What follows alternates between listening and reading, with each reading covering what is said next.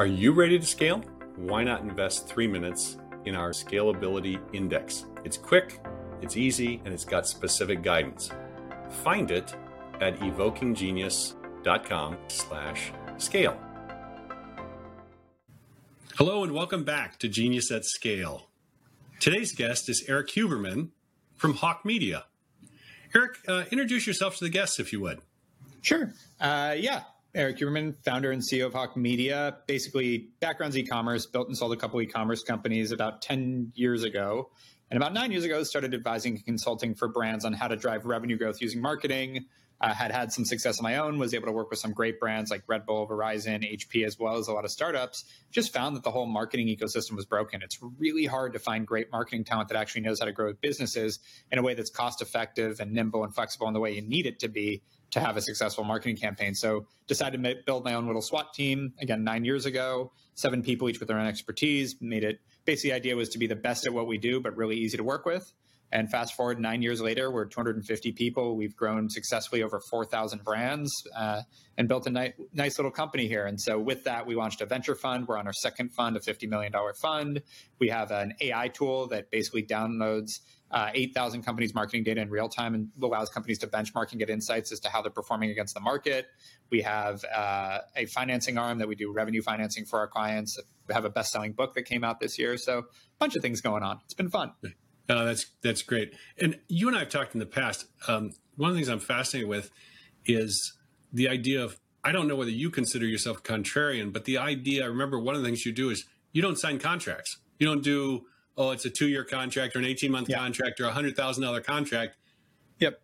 So you guys have to show up every day. Talk me through how that has fueled or maybe at times hampered your ability to scale. Totally.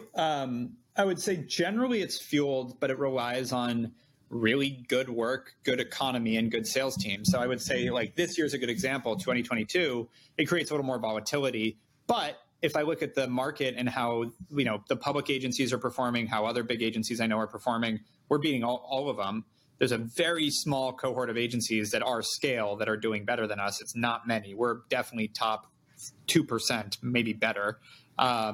So the things you'd expect to happen without having long contracts are not what I see happen. Because what happened this year for us is our sales slowed down and our churn went higher because there's companies that are just cutting. And so they just cut for the sake of cutting. Yep. Yeah, exactly. And there's not as many companies proactively looking for growth. So both got hit, which means we're going to have a hard time growing. Like, obviously, your churn goes up and your new business goes down, you're going to have a hard time growing. We still were able to keep the business going and did just fine. But what I see with the companies that have longer contracts, their sales went to zero. Because if I'm having to commit to you, like we're still, a bad month for us is 30 new clients. So we're still, even because we're not asking anyone for long-term commitments, when things are uncertain, like, well, fire us next month. Like, stop worrying about it. You don't have to predict the future with us. So that's been a really big benefit. And so we're able to combat through that. Now, it takes a fight, so to speak. Like, we have to be super proactive on the sales side because we're allowing people to run out the back door as fast as they want, whereas some of these companies can hold people to contracts. What I've seen, though, is most of those long-term contracts have outs anyways. And even if they don't, everyone's dealt with this in business on both sides where it's like, yeah, fuck you, sue me. Like, we're not. Right. I'm not going to pay you. Yeah, right. I'm not going to pay you. Me? Go ahead. Yeah, exactly. Like everyone's heard that line. So it's like, yeah, you can, I always felt like contracts were a false sense of security. And I've seen it many times before this business and other businesses, et cetera, where it's like, yeah. And then you got to sue them and you got to chase it. And if it's not a big enough number, you're going to spend more money chasing it. You're just going to let it go. And it's like, it's just not a thing. And so I was like, why give ourselves a false sense of security? Instead, let's just focus on the things that drive customer retention. And let's constantly look at that. How do we keep customers? Like treating them well, communication, good work, good performance, frankly, picking good clients. Like, we're really open. We try to be really accessible. It's part of our mission statement.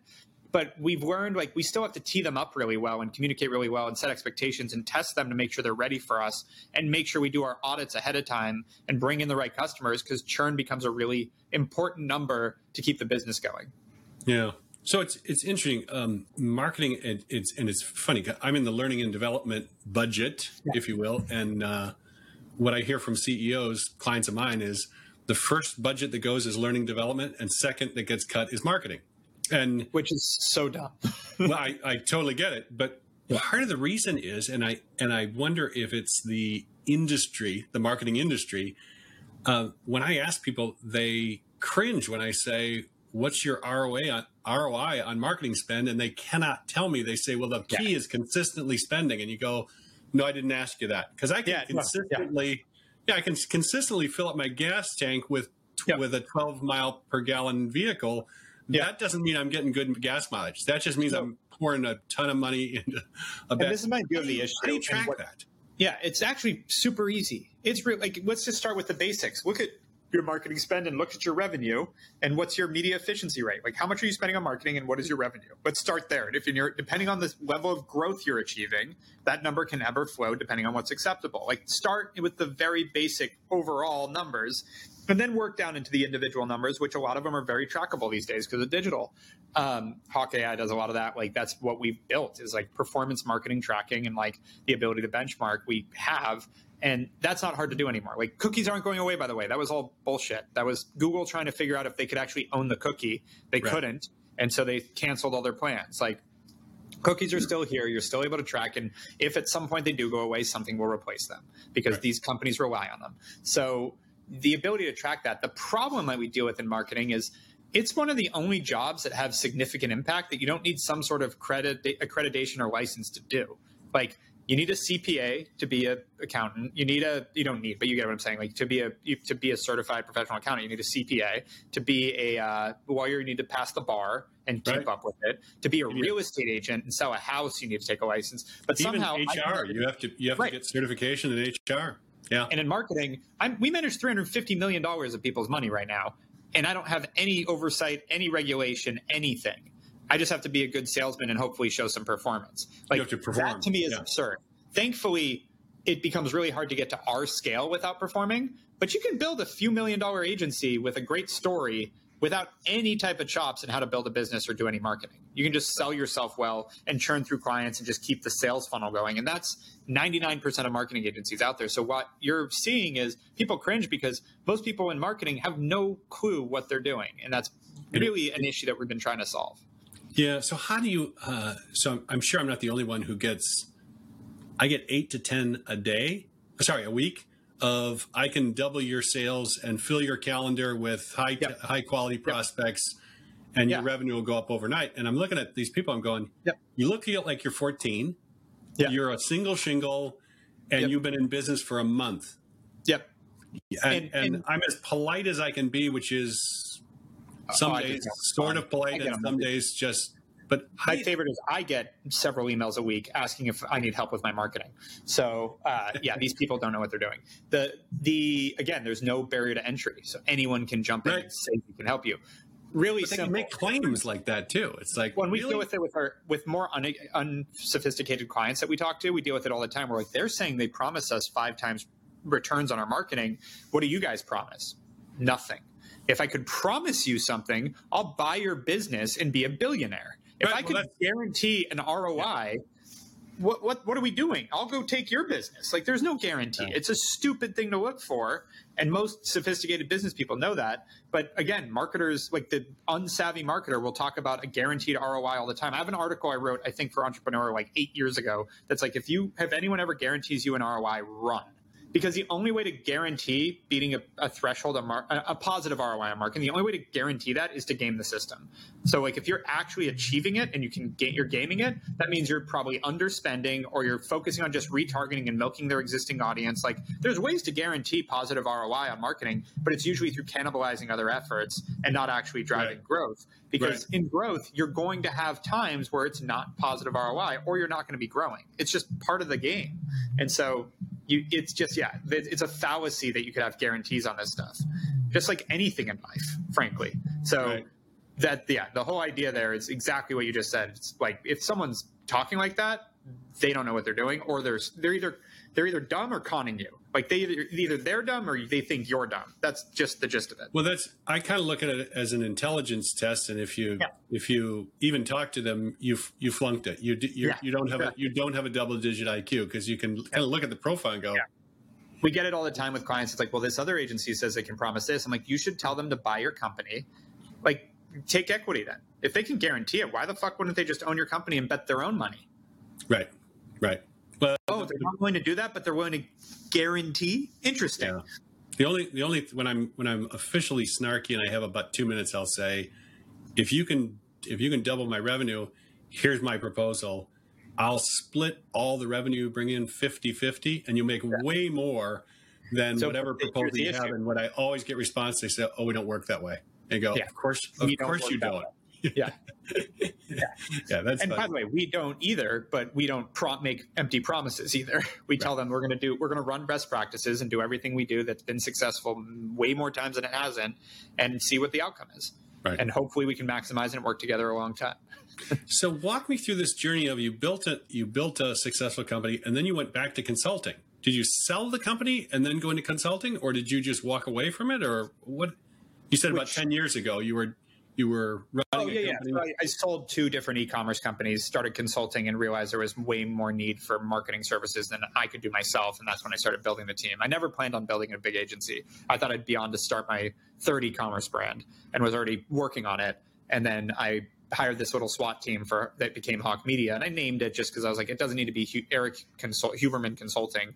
So I called it Hawke Media just to give it a little more, make it more official. Built a little WordPress site for it, and had a friend design the logo for like $300 from a college friend. Right. And then hired a small little team that my idea was, I'm going to help these clients that I'm advising for. That really what it was I had a little bit of money in the bank after selling my last company.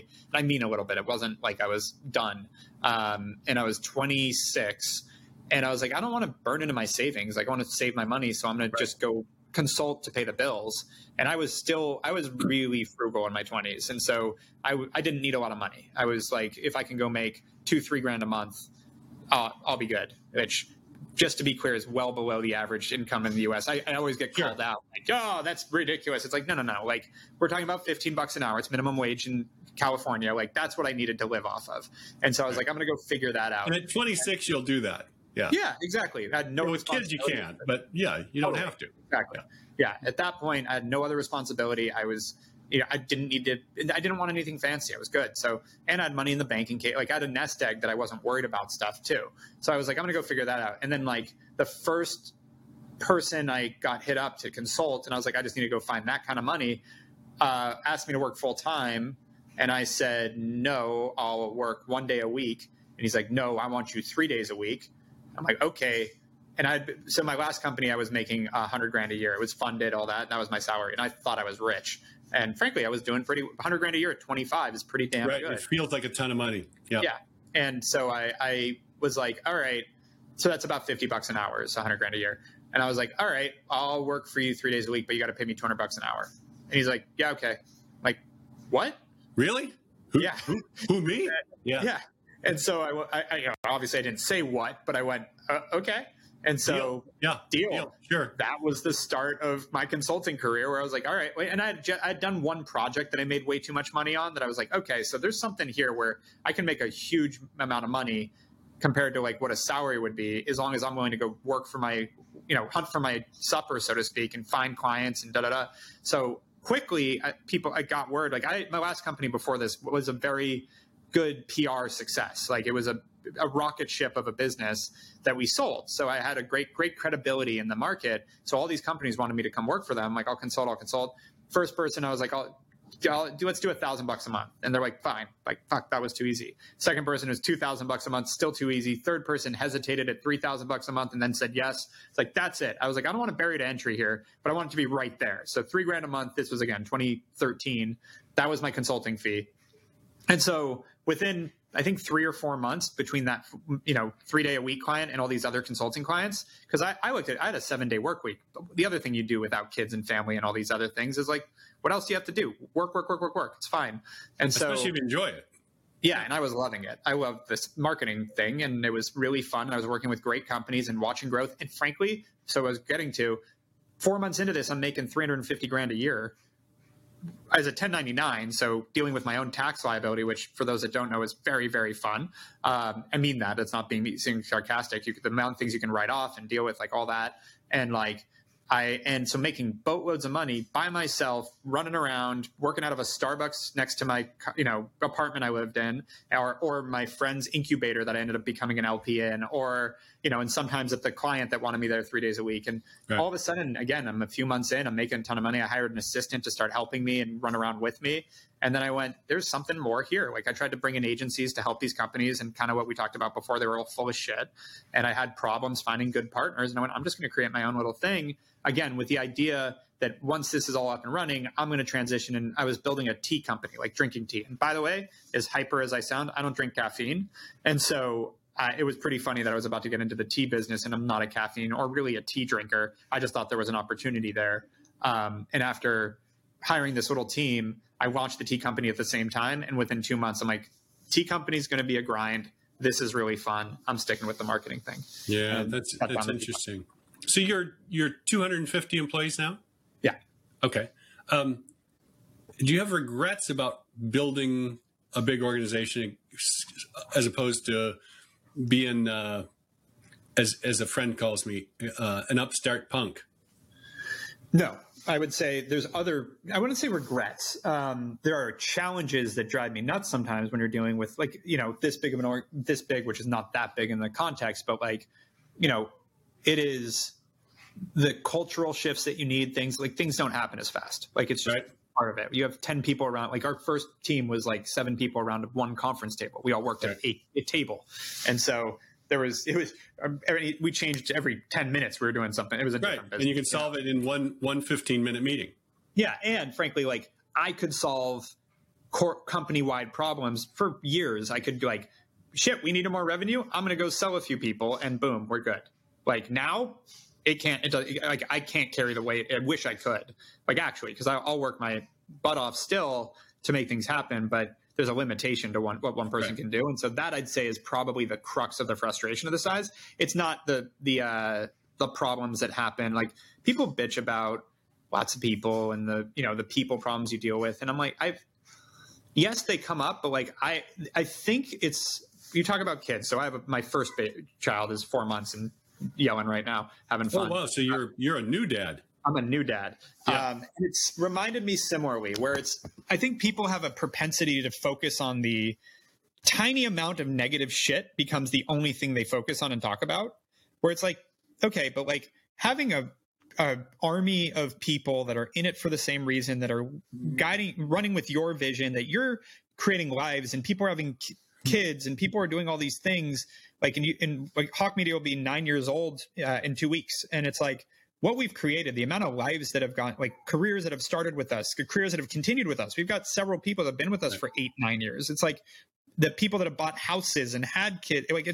It's so cool that the 2 employee lawsuits we had in the past 9 years because with asshole employees that were just looking for a money grab, out of the 700 people that have worked at Hawke Media, give or take, statistically, you've done way better than most people. Yeah. Well, and not even just most people. I also listen to people that maybe have a little worse of employee problems within that. But still, it's a cost of doing business. It sucks. Don't get me wrong. But it's all mindset. Same thing. So I was relating it to having a kid because all you hear about from parents is sleepless nights, changing diapers, colic. No life. Yeah. No life. Can't do anything. Your life changes and they don't look happy about it, et cetera. These are all the things that got thrown at me right before having a kid. Turns out it's very much what I thought it was, which is sometimes you get woken up at night. It happens. It's going to happen and it happens less and less and less. Changing a diaper is the most minute thing I've ever done in my life. It is not a big deal. I don't know why people complain about it. I change a lot of diapers. I'm very involved. Again, I work from home.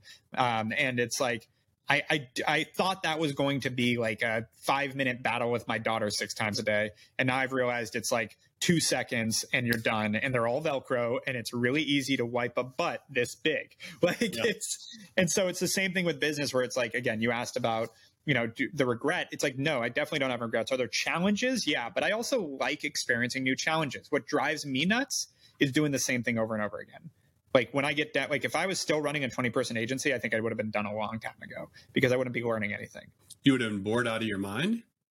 I don't think bored would be the word. Yes, in some senses, but I think agencies, there's not a lot of room for boredom. Like it'll crash and burn if you don't have a lot to do. So I think it's less about boredom and it's more about, if I'm not achieving, I am very anxious if I don't feel like things are progressing and achieving. And so like, I don't deal with a lot of mental health stuff, period. I'm a pretty level-headed guy, but when I don't feel like things are progressing and moving, getting better and the future looks brighter, that is where I really struggle. And so if it's not running a bigger and bigger and better agency with progress, then I want out. So the idea of staying in the startup pocket and being the scrappy renegade startup at 20 people or 10 people, whatever, no, then I'm not learning anything. I'm not growing. Right. So curious, you obviously have grown really, really fast and you had an inflection point. What was the biggest like success, or what I would call a counterintuitive move that maybe didn't make sense at the time, but really paid off? Yeah. And what was the biggest pothole that you say, if I had to do it over, I certainly would have avoided this. That was a mistake at the time. Just didn't see it. Yeah. Two really easy answers on those. The success one we already hinted on, but every advisor, everyone I know in business, everyone I respected told me month to month, like, no contract is ridiculous. You'll never build a business off that. And now we've got literally, at this point, I don't know that there's many independent agencies bigger than us. Like, we're one of the biggest that is not owned by private equity or one of the holding companies, right? Like, just, or publicly traded. Like, we're one of the biggest. So apparently it can work. Like, at this point, I think the proof's in the pudding that like what we did could work. And that was the antithesis of what every agency person I knew, everyone told me. And I get the challenges, but I was like, I think there's a way to figure this out. And we did. It's funny. I've never used contracts with people ever. Yeah. Because the truth is, if you're in a coaching partnership and it's not producing value, it's obvious to both sides and you should be done with it. You shouldn't stick with it because you paid for a year or because you signed up for a year. It doesn't make any sense. No. And it makes it easy for people to say, well, let's try it for a couple of months and I'll know. You go, well, the idea of a customer making the job of the business easier is great. Like, we deal with it with a lot of software companies that we sign up with that want like a year of their payment up front or an annual contracts, that I'm like, you're talking to the wrong fucking guy. Like, sorry, like, I'm not going to do that. Even my own staff pushes back on me sometimes. I have two of them that in the last 60 days, and I had just paid the yearly, said, sorry, we're closing our doors. And I was like, I just paid you yearly. What happens to my... Yeah. And it's kind of like, too bad for you, we're going under. And you go, well, you didn't tell me that when you were pushing me to make the annual subscription. It's not a lot of money. It's a couple $100, but I felt like they obviously knew they were in trouble. They should have said, we're putting everybody on month to month because we're having trouble. And they didn't. I'm out of my bad. My bad. Yeah. And most, like, I'm less worried about that than I'm like, I'm dealing with my own cash flow. I'm not here to finance yours. Like, sorry. And on top of that, like, the only reason I'm not going to pay you is if you've completely dropped the ball on something. Like, I pay my bills unless you don't perform. Like, that's how this works. So, just we've literally walked away from vendor relationships just like they won't give that up. And I'm like, okay, we'll find a new everybody's got a competitor. We're not worried about it. Yeah. So what's the biggest pothole? Gosh darn it! I should have done that one differently. It's something we continue to get better and better at, but I don't think we've fully learned yet, which is continuing to like overhire a little bit on the operational side, like the service side, to try to get ahead of growth, to try to give relief to some of our people and like, make the job a little easier by giving them more bandwidth and things like that. And you realize like you want something done, give it to the busy person first off. Like that's really important. Like, people that are in the pocket and have a schedule and have to do time management work way better. So making it too easy on people actually kills our culture every time we've done it. Two, if we don't grow like we think we are and we miss our projections, now we're underwater and we're in trouble. And we're a bootstrapped company. So every time we've tried to do that, we've ended up in a world of hurt, because now we're trying to figure out, like, we don't want to cut people. We don't have layoffs, but now we can't hire people that we want to. And like, it just turns into this nightmare while the culture ends up getting bad, because people, when they're not busy, end up looking for shit and breaking things. And like that, it's just, and I do it too. It's human nature. So I've just learned, like, keeping things really efficient and tight, like hard work, but pay well, is a way better model than medium work, medium pay. Yeah. Yeah. And you guys still haven't quite taken that to heart. I know Or we you're have. better at I mean, I think it's just a constant moving target. Like then we dealt with the past 2 years of in crazy inflation and wages and the great resignation. And so we had to replace a bunch of people. Then you're like, do we hire this person because we know someone's probably going to leave next month, or do we not? And like, Right. there's no perfect answer. Yeah, but 250, you're constantly gonna have that going on. Yeah, and that's the thing is like, we generally are hiring a few people a week and we're losing a couple people a week. It's like that's just maybe not that much, but you get the idea. Is like having someone quit on a regular basis is normal at 250 people, right. and having to hire just to replace, even if we're not growing the business. Right. So it's like, we have a full recruiting team, all that. So it's figuring out that balance and not getting ahead of it. And also, again, we're trying to predict the future in some ways. Like we want to invest in the growth of the company, but you got to be careful in like a time like now where it's like every intuition I have, every study I've done on the economy tells me that we've got maybe 2-3 more months of like scary market drop shit. And then it starts to calm down and recover. Like everything I know about, like I've studied the shit out of this past year because my business is so affected by it. Yeah. And I've talked to some of the best wealth managers on the planet. I've like really hammered at this because it drives me nuts. And so now that I see that, it's like, okay, so we want to start looking at growth Q2 next year and start getting back into it if that's the case. But I got to be careful because if I can't overcommit to that, because if it doesn't happen because of some, black swan event, Putin launches a nuke, that's the big variable everyone's afraid of. I don't want to get over our skis either. Right. Which is odd to be talking about my marketing agency in a nuclear war. It really shouldn't fucking matter anyways, but. Right. No, it's interesting. Talk to me about, there's an ongoing conversation I have with lots of CEOs of scaling companies. Is there a correlation between what I'll call appetite for risk or risk tolerance and scaling? I think the idea of risk is inflated in entrepreneurship. I think calculated risk and measured risk and hedged risk is how successful entrepreneurs get there. The whole idea of bet the farm, it's kind of like I have to quit my job to start my company. It's like, why not just work nights? Right. Why not do a side hustle? Yeah, exactly. And then when it gets to the point that it can pay you to quit your job, do that. Like it's that hedged risk that I see more success from, because if you bet the farm, it's kind of like a lottery ticket. Like, just sure, you can win. There are winners there, but most of those people you don't hear about because they're not successful and they're gone. Like, not dead, but like you're not people we talk about. And so I actually think when it comes to growth and risk, it's calculated risk. And it's the idea that I do think you have to have a level of, I don't mind losing some of this, so to speak. Like, you don't want to bet the farm on every move you make, but you're going to you hire a salesperson, you got to pay their salary and have them on board and do all that before they start producing. That in itself is a risk. Is that a major risk? No, it's hopefully not. It's like, so the idea isn't betting the farm, but you're constantly making incremental bets, and some win, some lose. It's about winning more than you lose.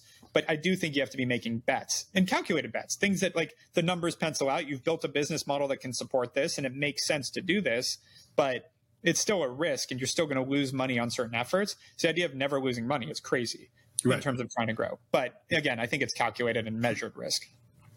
I ask because, and I'm sure you're seeing it too, I'm getting the knee-jerk reaction. A lot of times it's board driven.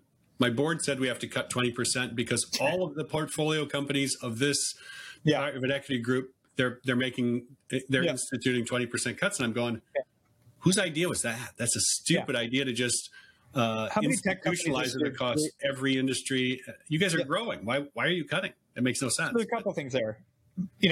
I saw many tech companies at groups, and we have a venture fund. So we have 35 portfolio companies, like 50, 70, 100% growth this year and laying off 30% of their people. It's like, that's kind of funny. Like you almost doubled your business, but you cut your staff. Right. But I also believe there hasn't been any pressure on tech companies to have profitability like in 20 years. Right. So I think that there's something there to, like, all these companies had just gotten fat and happy, not ever having to think about profit. And so I think it was a swing that had to happen in that sense. And that's probably why, in some ways, it's like, why would you cut? But at the same time, like, you don't need 30% of your people as part of the problem. You are not being headcount efficient. And I think a lot of companies did that over the past 20 years. And so, that's why you're seeing this. It's not because the company will crumble if they don't do it. It's more opportunity than risk, where it's like you can cut 30% of your people and make way more money and you won't miss a beat. And I think Elon Musk really set the tone for that with Twitter. I actually think he's making a lot of other mistakes, but the idea that Twitter needed 5,000 people to run didn't make any sense. Yeah, it didn't make any sense. No, it didn't make any sense to me either. It's a venture capitalist friend of mine calls it Series Dud. Anybody that's on Series D for their software company, because they're saying our last round was 160, so this one's got to be 300 million. You say, what can you possibly need 300 million for when you've got 1,000 employees? I don't. And all of a sudden, the VCs are starting to shift and say you should actually be cash flow positive. Exactly. Software company. It's time to look at an IPO. It's time to look at an exit. But we're hoping for the same. We're early investors, and we're in some deals that are getting to that point, and we're like, guys, like, we want our money out. Like, right. You're a big company now. Like, you are worth a lot. We're going to make great money off your sale. Like, IPO, sell, do something. And this year sucks for that. Like, just to be blunt, like Google, I've heard, is trading at 6 to 8 times earnings. Like, that's absurd. Right. The only thing coming for Google potentially is OpenAI, but that's brand new. There's no reason other than that Google should be trading that low. It's crazy. Yeah. Yeah. Last serious question. What do you optimize for either as a company or as a CEO? What do you optimize for in your company? What do I optimize my company for? Myself?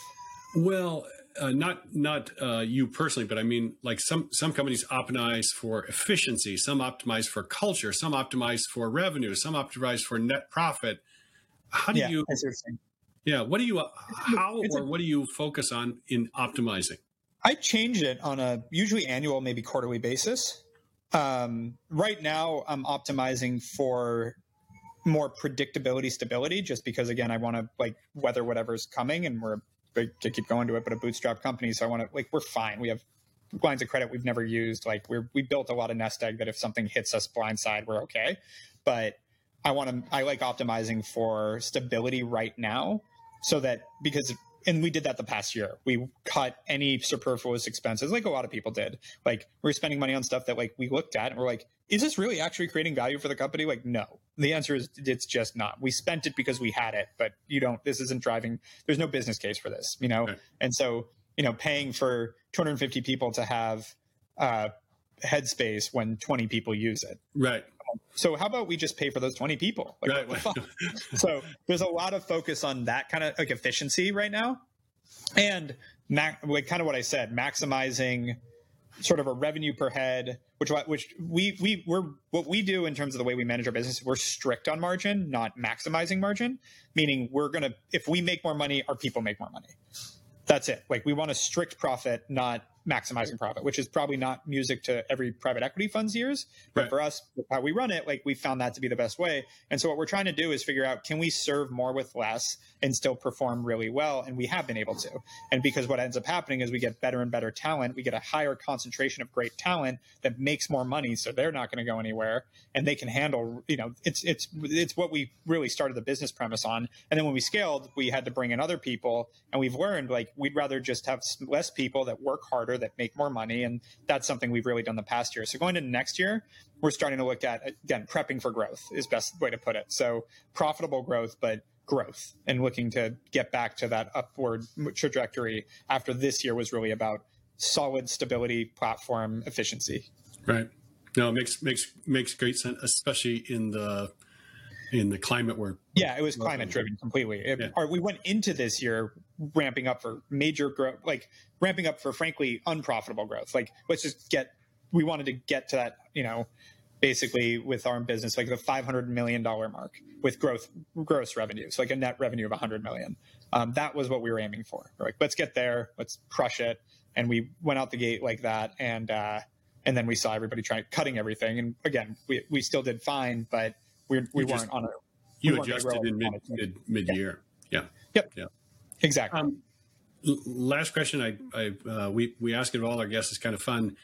If we had gone to your junior high school, 7th, 8th grade, when everybody has braces and pimples and puberty and all that stuff, were there signs there that we would have bet on you 20 years later as a successful And if so, who were you in 7th or 8th grade where you go, this would have been a guy to put a futures bet on 20 years later? The irony was my first investor in my first company was taught an entrepreneurship class in my 8th grade, and then called me when I was in 2000. He was a junior high teacher?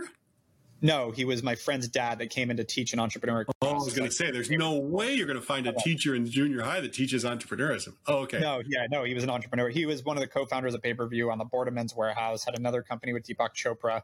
And I didn't know anything about him other than he was my friend's dad that taught this class in 8th grade. But he called me when I was just turned 22 and said, hey, I want to figure out how to help musicians harness their entrepreneurial spirit. Do you have any ideas? And I wrote a whole business plan. And he went and raised us $1 million in 2009. That was my first digital company.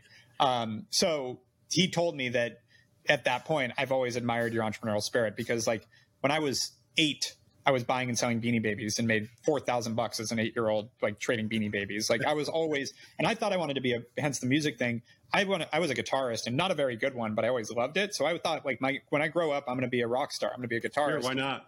Yeah. Love the performing aspect of it. Hated practicing, but that's what I thought I was going to do. You're just going to be Slash. Yeah. Yeah, exactly. So I thought it was going to be, and that was my whole, and then I realized around that time, around 8th grade, that I wasn't that good. And so I went, all right, maybe I should focus. Right, up until then, it doesn't matter. Yeah. Right.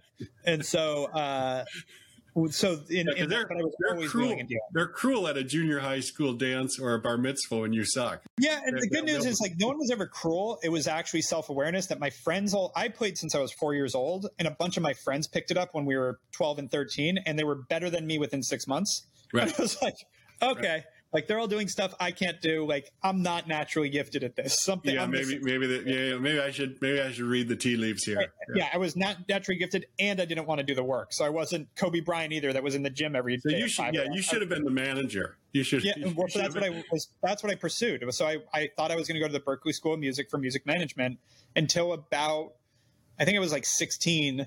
I went, you know what? Music can be a hobby. I'll just go to business. I'll go figure out business. And that's what I ended up getting into. So that was the sort of trajectory. But the reason I got more and more into business was I watched Behind the Music with Sting at 12 years old with my mom. And he got ripped off for like $25 million by his business manager. And I went, how does that happen? She's like, he didn't understand business. He just missed it. I'm like, oh, so to be a musician, you have to understand business. And so then I just became fascinated with numbers and business.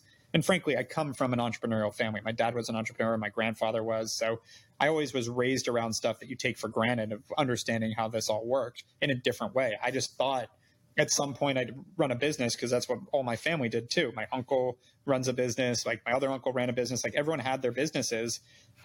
This is what I gravitated towards, that I was like, I always thought of getting a job as a way to learn to eventually build my own thing. Right. Oh, that's awesome. That's awesome. Yeah. Well, Erik, thank you for appearing today on Genius at Scale. And for our regular listeners, tune in again. We look forward to seeing you down the road. All the best. Thanks for joining us today. Are you ready to scale? If so, invest 3 minutes in our Scalability Index. It's simple, easy, and gives specific guidance. Find it at evokinggenius.com/scale. All the best.